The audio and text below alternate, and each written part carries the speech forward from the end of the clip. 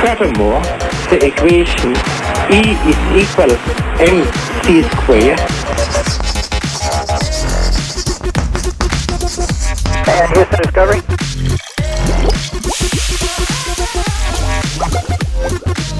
I'm gonna make him an offer again.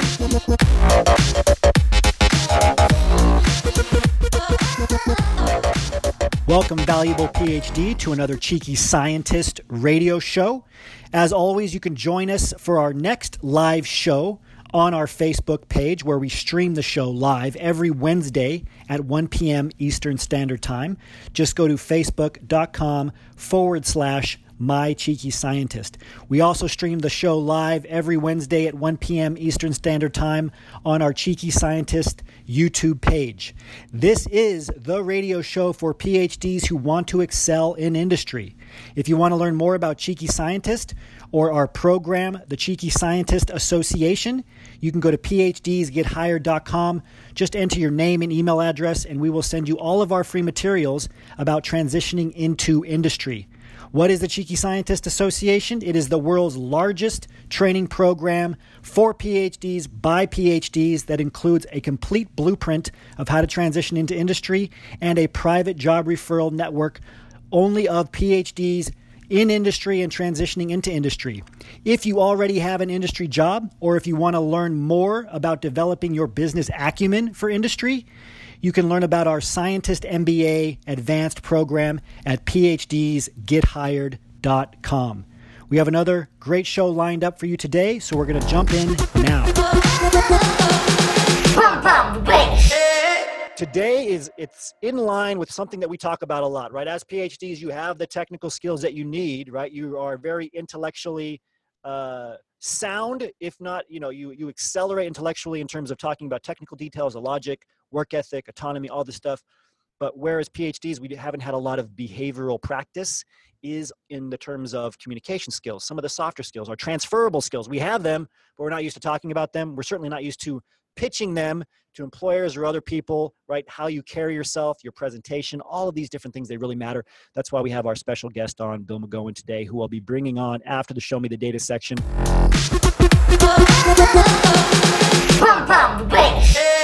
So this is the Show Me the Data section. This first topic is on executive perceptions of the top 10 soft skills needed in today's workplace. This is from journals.sagepub.com. And the table that we're looking at is perceived level of importance of each soft skill attributed in the workplace. So the sample size is 57 here. What I like about this is it shows what's really important to employers and to colleagues rather than, sometimes what we think is important as PhDs. Personally, the bottom thing on the list here, work ethic, as a PhD, we just value that. I'm not saying work ethic is not important as we're going to go through this figure, but it's great to see what is placed above it in terms of priority of importance, right? So very quickly, Jeanette, I'm just going to break down the figure for those people listening to us by audio only. We have on the list from top to bottom, from most important to least important, and we'll walk through how they measure this data. Integrity is first, communication second, courtesy, responsibility, interpersonal skills, professionalism, positive attitude, teamwork skills, flexibility, and then work ethic at the bottom. So, Jeanette, how do they come up with this data, and what do all of these different columns mean, right? So we have, 5 columns: not important, not very important, somewhat important, very important, extremely important. Yeah, so they got this data by surveying some executive leaders in business, and then they asked them what they felt the importance of these skills are in a young new hire that they brought on. Yes. And they then rated it as not important, very important, somewhat important, extremely important. And you can see the best way to sort of look at this figure is if you look at the very right-hand column under extremely important, you can see what skills they thought were the most often were extremely important. And you can see that integrity and communication are right at the top of the list, as 93% of employers said that integrity is extremely important, and 91% said that communication is extremely important. Yeah, and this is fascinating. Let's just take the top 4, because I think the top 4, there's really just 2 groups there, right? So out of the top 4, it's integrity, communication, courtesy, responsibility.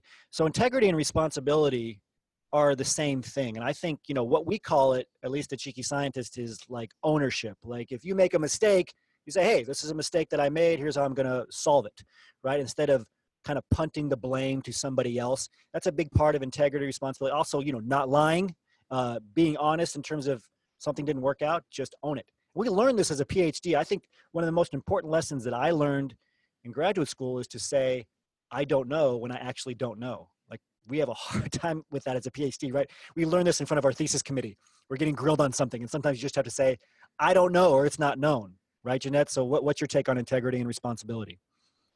Yeah, I mean, it's obviously very important. And I think as PhDs, you're right, we really know how to own what we've done and what we haven't done. And I think the rigor of like that intensity of being grilled is you really have to realize like, this is my responsibility to make sure this is right. Yeah.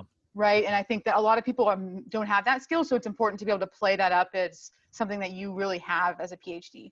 Right. And this is something that is important for today's entire theme, right? If you have to pitch yourself, you have to carry yourself a certain way with a certain level of confidence, a certain level of ownership, self-efficacy. We're going to touch on those things, clearly important. The other group there is communication and courtesy, right? So really those could go hand in hand, like communicating effectively, communicating politely. It's very, very important. I was surprised to see this. I mean, communication is important, but to see it so much, so highly above work ethic or even team working skills, et cetera, was kind of a surprise, right? I think this is might be a shock to some PhDs. What do you think, Jeanette? Yeah, I think maybe it is a bit shocking, right, to realize that it's how you talk about what you've done is more important than what you've done. Yes. How you were able to convey that to your boss, to your peers, whoever, is more important. Because if you've done something amazing, but no one can really understand what you're talking about, or you don't convey it in a way that is impactful and recognizes that you've done something amazing, then it's not going to work. So, yeah, absolutely. And I think this is such a difficult thing for a lot of PhDs to realize, because as PhDs, we work by ourselves a lot. And so you place a big importance on what you do a lot of, right? So you just naturally self-justify without even knowing it. So we think work ethic, autonomy, right? Hitting deadlines, results, collecting the data is the most important thing. No, that's just what you do the most. When you start working with larger and larger teams, it's not like the results are important, but it becomes less about the result in terms of the overall spectrum and more about communication. Like getting the results, that's like 5%. If you can't communicate the results effectively or rally people to your side, right, to execute on those results or to respond to that feedback, right? If you can't pitch what the next move is, which again is communication, then you are in trouble. And this happens to me all the time. Like I had somebody say, when I first started working with a team, I was not very good at it. And they said, basically you run off of a cliff and then you try to figure out how to build wings on the way down and you expect everybody else to know that you need wings, right? And I think this is a lot of us as PhDs, like we live inside of our heads. We have a great vision. We know exactly what we need to do. And we're like, how do you not know what the vision is here? It's like, oh, you haven't communicated it. Or you've spent like this much time communicating it. And it's people who over communicate in terms of the definition that a PhD would give that are effective in business. So you might hate the fact that you're saying the same thing for the 15th time in a slightly different way so that everybody can understand just a bit better. That's really what it is. That's the most simplest way I can explain it. So great stuff there. Let's move on. The next figure, the title is Improved Communication Improves Productivity. So you might hear this, it might seem like common sense, but we want to see the data, and that's what we're doing here. So this is a McKinsey & Company study, and the result says improved communication and collaboration through social technologies in particular, like the technologies you'll use to manage projects in industry. We'll talk about that in a minute. These things could raise the productivity of interactions between workers by 20 to 25%. So real quick, Jeanette, I'm just going to break down what we have here on the x-axis side of this table and then in the column. So we have reading and answering emails, searching and gathering information, communicating and collaborating internally, and then role-specific tasks. Now, first of all, it's amazing that these are the 4 sections that McKinsey & Company is breaking up like what you do at work, right? This will really help you understand what you do now in a much more general sense. Reading and answering emails, so basically correspondence, searching for and gathering information. That's probably like 90% for most of you if you're a PhD. Communicating and collaborating internally, what you'll do a lot of this in industry, and then role specific tasks. Those can be considered your technical tasks. Okay. And then on the columns above it, it breaks down to percentage of the average work week that you spend during this. It has interaction in terms of workers' tasks, increased value added time, again, through using these project management like social technologies. And then the final column is productivity improvement in terms of a percentage. So Jeanette, can you give us the overall takeaway, and then we can break it down a bit? Yeah, of course. So the overall takeaway is that this study looked at if you introduce a technology, a social technology that allows coworkers to communicate better and more effectively, they save time in each of these areas. Yes. And so you see that increased value added time is the percentage of time that they got back by not having to struggle through communicating with one another. And then the far right column shows the productivity improvement that amount of time gave to them. Absolutely. And so this is why we talk so much about company culture, which is not just, having Hawaiian shirt day at the office. Okay. It's not just what you wear. It's the processes that you use to communicate as well. So some companies, they'll call each other between offices. Some companies will use project management softwares like Slack or Trello or Monday. We use Monday. And that's not an endorsement, but I'm just saying there's so many different project management software platforms out there. And as a PhD, you probably don't realize what they are. A huge part of your success is how quickly you learn to use that software package. And as PhDs, right, we talk about speed of learning, huge advantage you have. Leverage that when you're applying for a job. But these things matter. And so here's some data you could show. Be like, look, I am the fastest learner by the definition of my degree. I'm a doctor of philosophy, which means I'm the doctor of knowledge and the ability to ascertain knowledge. I'm a doctor of learning. Learning is crucial when it comes to uptaking new software programs. This is what employers are looking for. So if you can pitch the fact that you can learn software programs like this very, very quickly, they know it's valuable. And just, the results here, Jeanette, are what? We're not talking small numbers. We're talking in some cases, right, for like searching and gathering information, they were able to recoup 30 to 35% of their time by using the right social technology tool, correct? Yeah, that's Was exactly this surprising right. to you? No, because I know how much time I've wasted looking for things in the past. Yes. Where you're like, I know I wrote that email to someone 3 weeks ago. Where is it? So Yes. that kind of stuff it's a time suck. Yeah. It's huge. And again, just to use kind of our team as an example, and I think a lot of smaller companies end up passing documents back and forth to each other. We started using Google Drive documents for everything, like just these big lists on Google Drive, and people would share it. And you think like, okay, everything else is going to be fairly similar to this. But then we moved to a more advanced project management software system, and we've been able to get organized much, much better. And a lot of you as PhDs, you don't know what's out there. I know I was using Excel spreadsheets. That was it, right? Like sometimes you're printing off stuff from a machine that's been around since the 1980s, and you're keeping like the hard copies. I mean, you're a bit behind the times in terms of leveraging new networks and technology networks and software platforms. That's why we're bringing this up, because it is a crucial to in terms of your productivity. Can I add one more thing? I think we just Yes. sort of highlighted that project management is communication. I think that a lot of times that doesn't really get translated, but it is. It's not just being organized, right? It's being able to communicate really well. Yeah, great point, right? Yeah. In project management and industry, it's communicating budgets, communicating timelines, communicating the actual project, coordinating all these cross-functional relationships that rely on, you guessed it, communication. Fascinating data to go through. Really, really enjoy going through a lot of this this data with you, because we tend to focus a lot on the transferable side, because as PhDs, you have the technical side down. You have to start mastering these technical skills. You have to understand that they are important.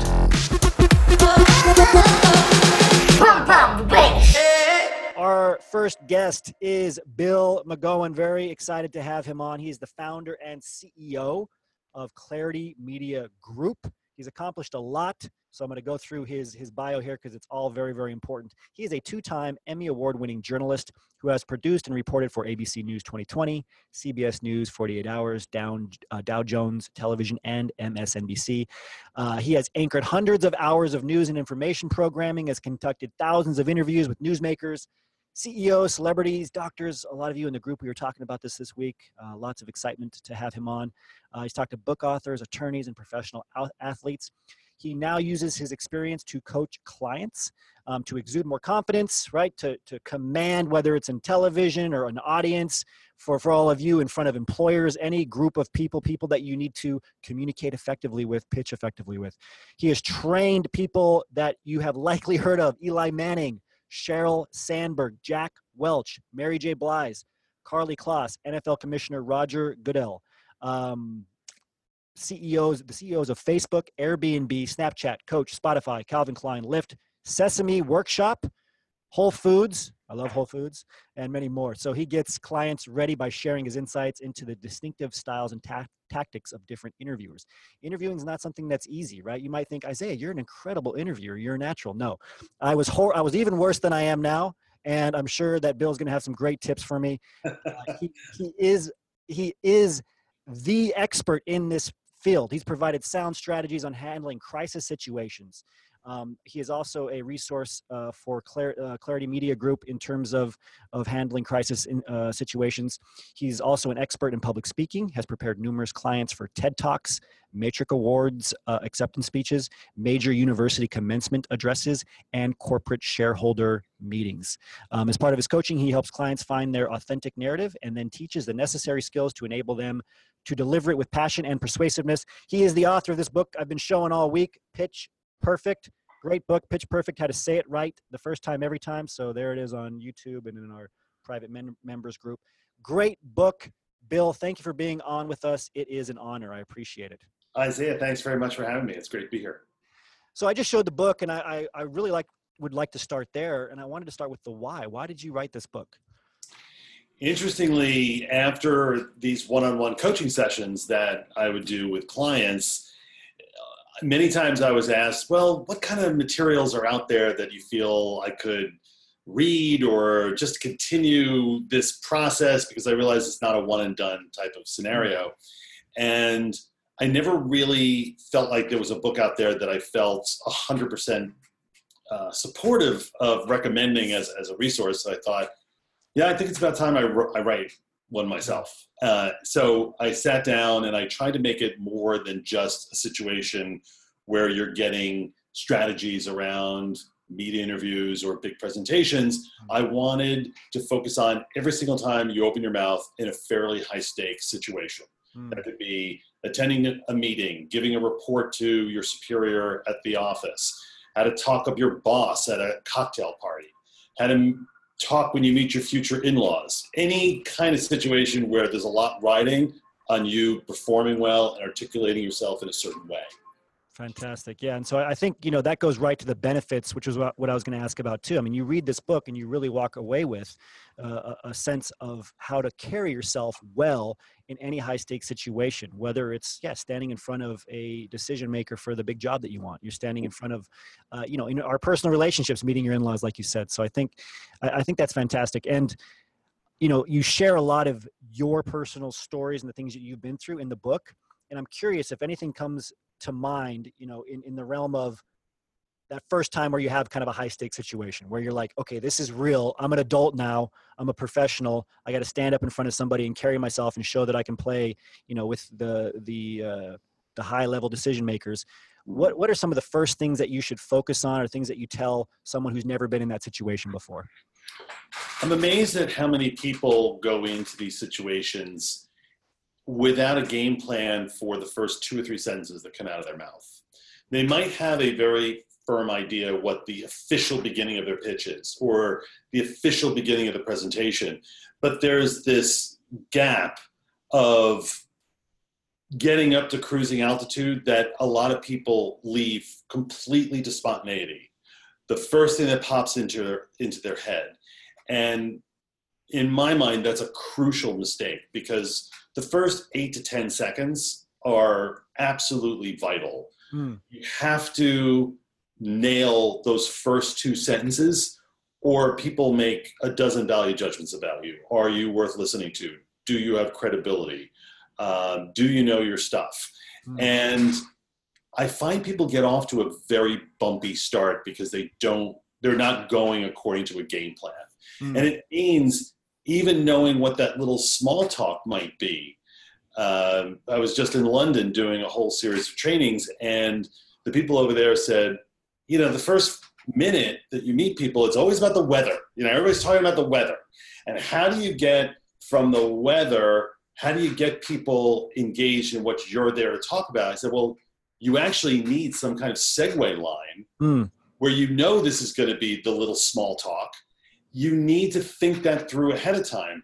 How do I transition and segue from that small talk banter about the weather into something that gets me started on what I'm there to talk about? That should not be left to chance if you really, really want to be good at this. No, and just for a lot of our listeners, one thing that we've talked about where it gets that specific, the level of specificity that Bill's talking about, is even your response to "How are you doing today?" We've seen behavioral psychology studies that say saying the word "perfect" is a great way to respond to that. But a lot of people might just say whatever pops into their head. Oh, pretty good, or XYZ or whatever. But if you have a game plan for every little thing like that, you're saying it's going to go more smoothly throughout the entire conversation. Definitely. And I think one of the biggest mistakes you can make is responding to that question with some kind of griping about, well, the subway this morning, oh my God, it was so crowded. Nobody wants to hear that. How you doing today is not really meant for a detailed negative response. It's meant for doing great. Looking forward to our chat today. And to get now into your enthusiasm for what you're there to do with this person or in front of an audience. Yeah, and because you brought up your audience, one thing we're constantly talking about is, when you communicate, there's, your purpose, but the other side of the coin is your audience. So how do you balance getting your purpose across, your game plan, like you said, with responding to things that happen by chance because you're dealing with another person that could just bring up whatever. Maybe they had a horrible day. So how do you kind of balance that as you're pitching?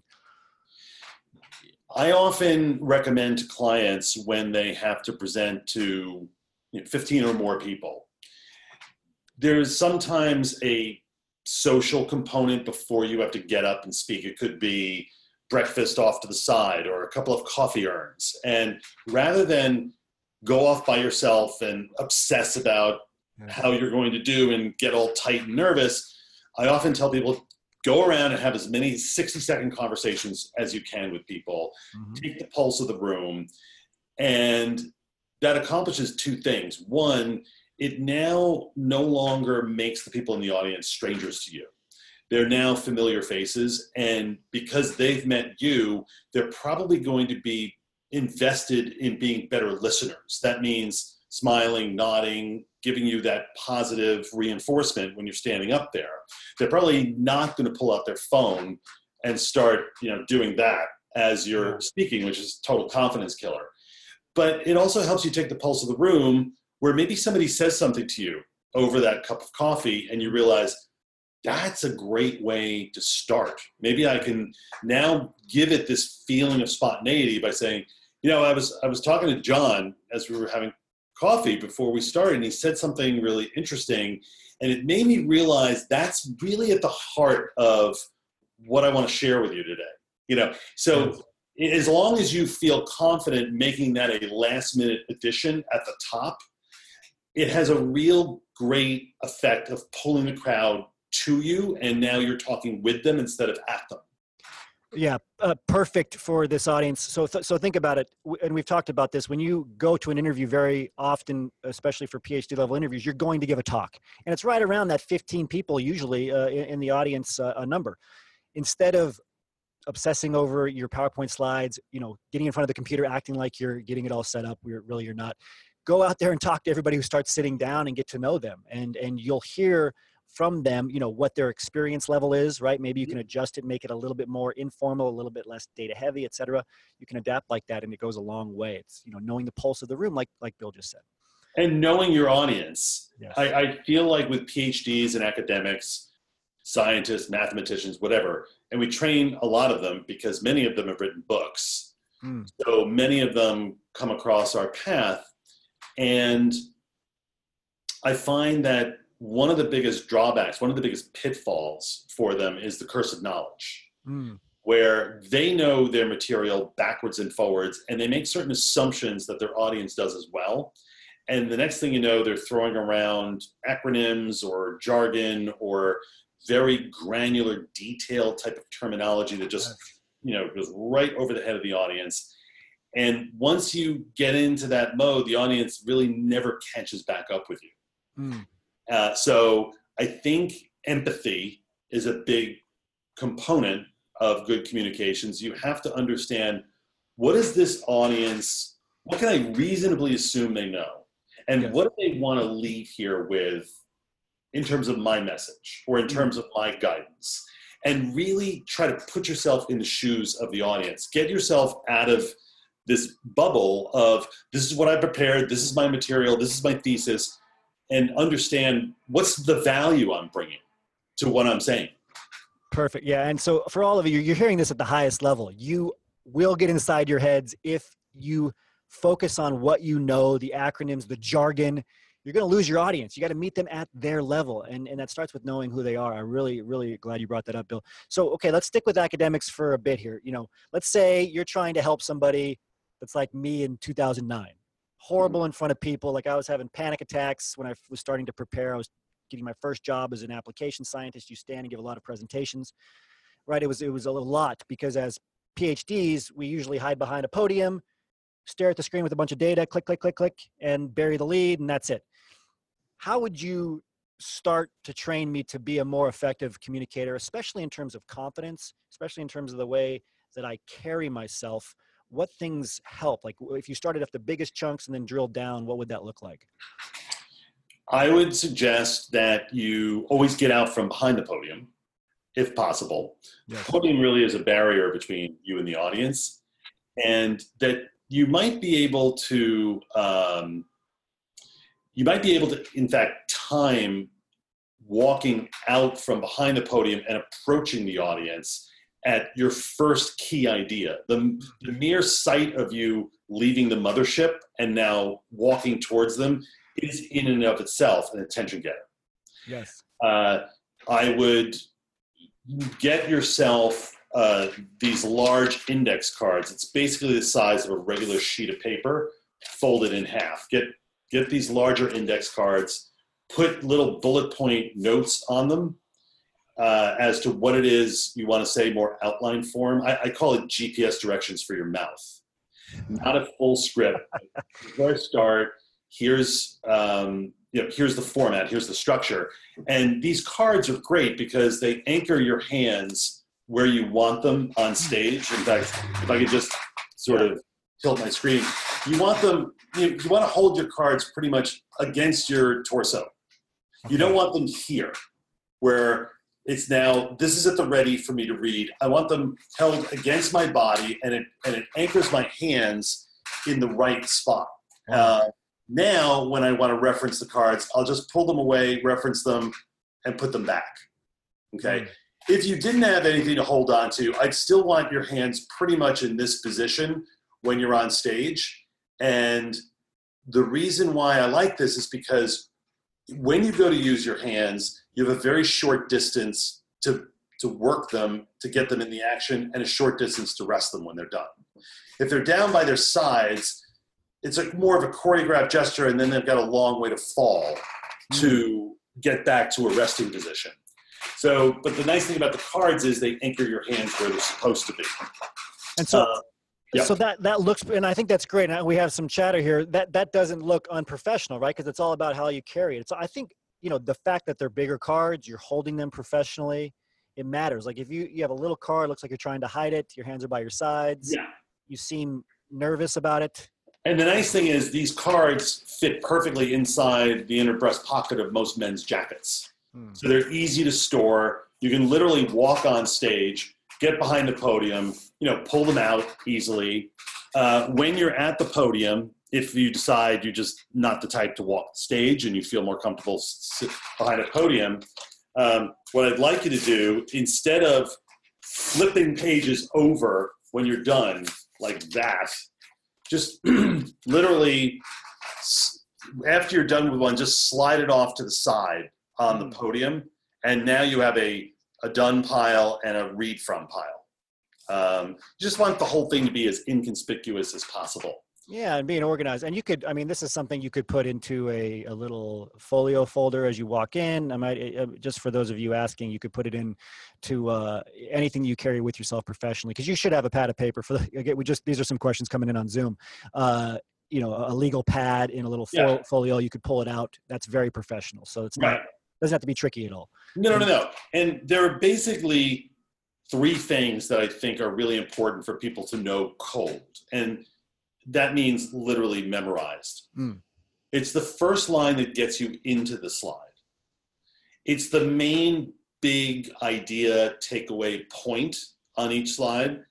And then what's the concluding line or the segue line that transitions me to the next slide? Because I find that the mushiness and the really boring, non-engaging aspects of most presentations are how people start each slide.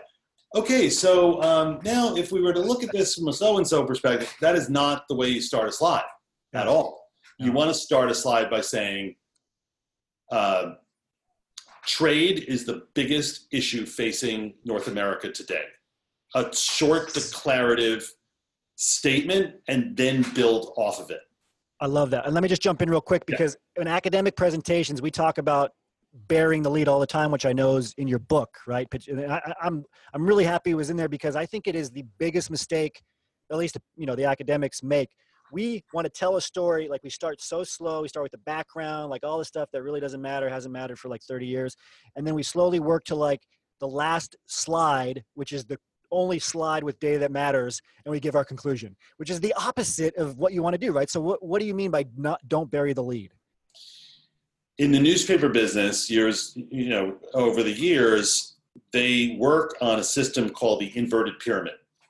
And the inverted pyramid means that you put your most important stuff right at the top, and then of descending importance, you write the piece. And that's because when they needed to shorten a 2,000-word article to 1,500 words, they didn't go back and rewrite it. They just lopped off the last 500. Yeah. So if you put your important information in the last 500, it was gone. So that's why a lead in journalism has to be the most important thing, because that's never going to be cut. In presenting for academics, you're going to have the greatest amount of engagement from your audience in the first 15 seconds of what you say. And then you play a game of diminishing returns. So if you put your most important stuff at the 1 minute and 45-second mark of the slide, you may have 15%, 20% of the people still with you. And they may be chewing on and digesting something you said at the 1 minute mark. Hit them with it right out of the gate, and then explain why or illustrate the point you're making. Yes. And so I want to go back to I want to stay with the book real quick, and then I want to talk about some of the, the best pitches of all time, especially from the movie business. I have a couple of examples I want to get your take on. Sure. But first, for your book, there's something called the Don Draper Principle. I think this is another crucial one that people don't understand the power of it, right? So maybe you can explain what the Don Draper Principle is in terms of controlling the conversation or changing the conversation, and how you can do that very, very easily. To take away, really to remove yourself from a difficult conversation, or one where you're going to be explaining or losing, to start it in an area where it's your strength and not a weakness. I called it the Don Draper Principle because there's a famous line from Mad Men where in the ad business he says, well, if you don't like what's being said, change the conversation. Yes. And in preparing people for media interviews, it's a technique that has long been called bridging, where you are on a road that the other person in the conversation wants to go down, but you realize that road is not fruitful for me. It does not lead me anywhere good. In fact, it probably dead ends in a bad way.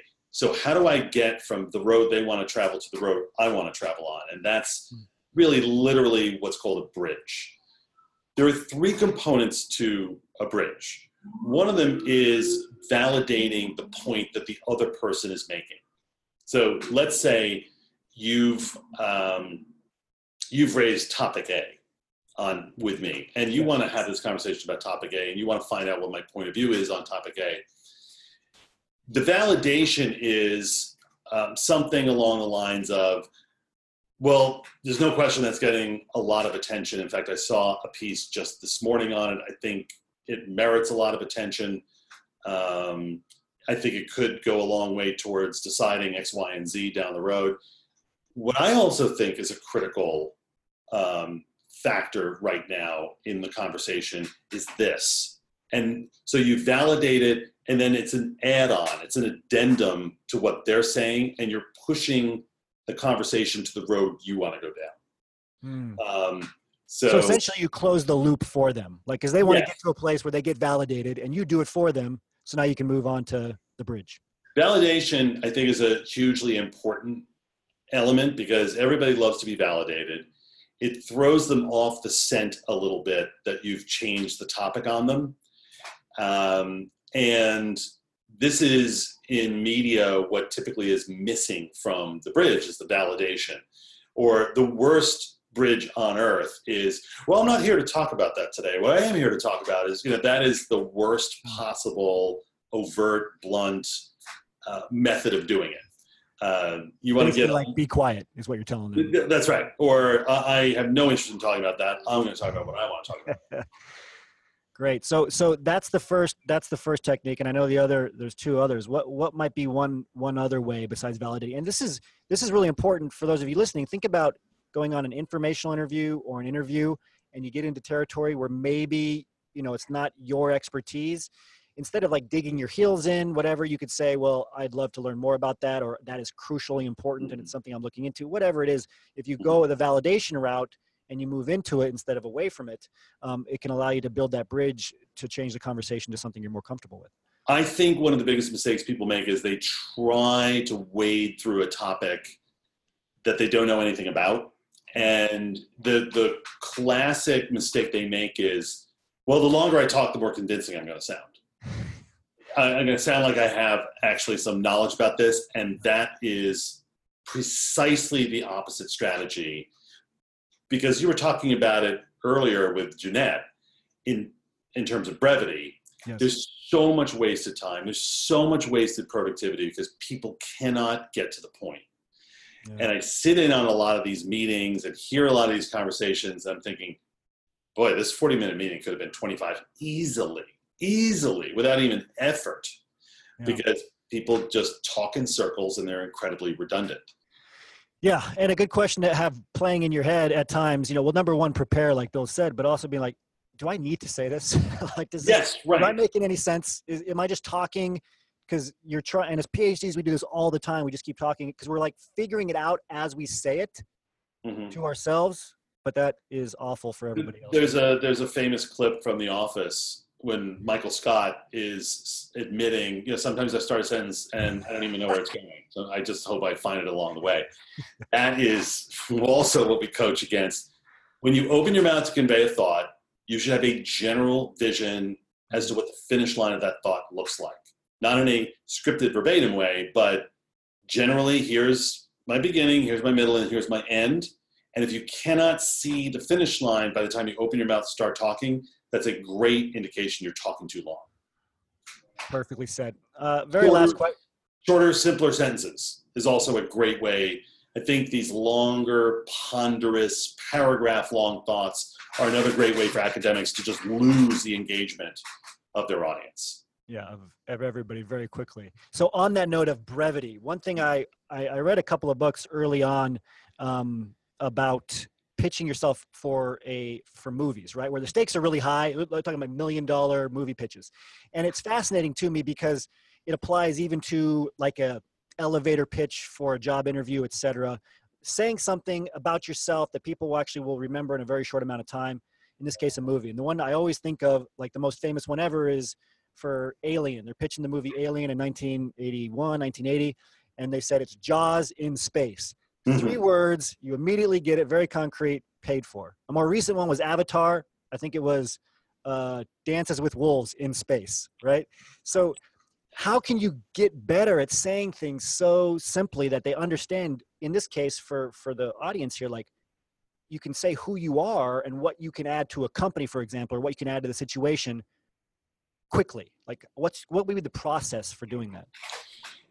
Both of those things are very well crafted analogies where you compare something that might be unfamiliar to the audience and get them to understand it by comparing it to something common and familiar to everyone's experience.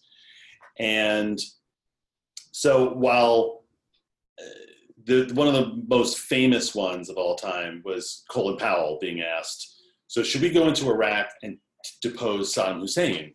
And instead of getting into what an academic might do, a really wonky, granular explanation about regime change in the Middle East, and he would have been totally capable of doing that. He said, well, this is the Pottery Barn principle. If you break it, you own it. And what's brilliant about that quote is that nobody understands regime change in the Middle East, but everybody understands going into a store and knocking something over and having to pay for it. Yes. So the analogy is a great thing. I had a session the other day where we were talking about NPS, a Net Promoter Score, which is essentially what companies now use as a barometer as to how well they're doing in customer service.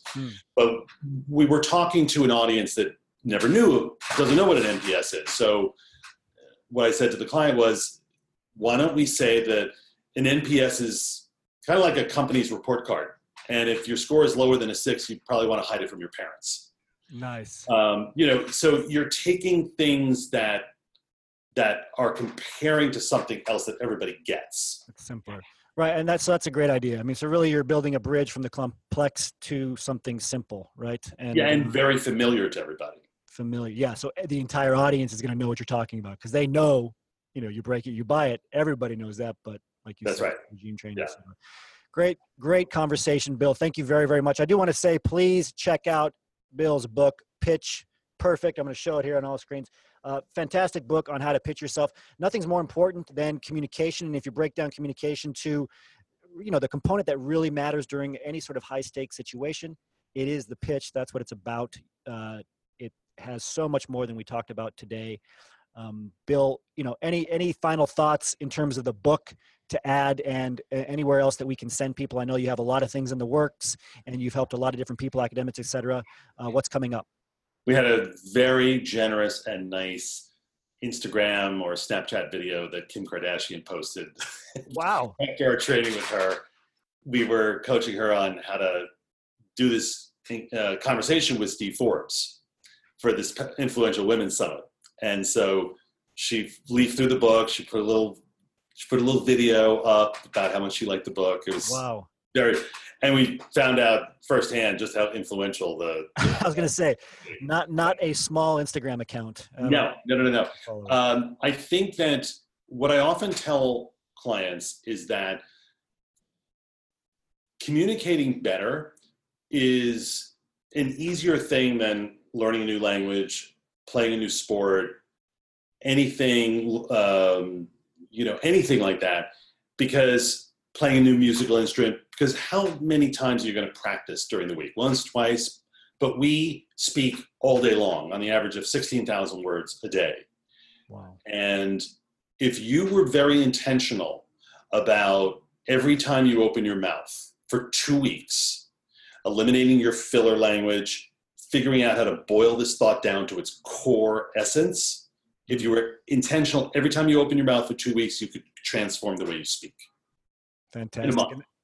Great takeaway. And I think that's something we can all practice. As a PhD, you might only be speaking 1,000 words per day in a lab, but we'll work up because eventually in business, you'll be up to that 16,000 level. So thank you, Bill, very much for your time. Thanks very much. Really enjoyed the show. This takes us to the end of another Cheeky Scientist radio show. Thank you for tuning in. And remember to join us for our next live show, which we stream on our Facebook page as well as our YouTube page every Wednesday at 1 p.m. Eastern Standard Time. Just go to facebook.com/mycheekyscientist to watch us live, or go to our Cheeky Scientist YouTube page again every Wednesday at 1 p.m. Eastern Standard Time. If you want to learn more about Cheeky Scientist, you can go to cheekyscientist.com. As always, remember your value as a PhD and start thinking and acting like a successful industry professional.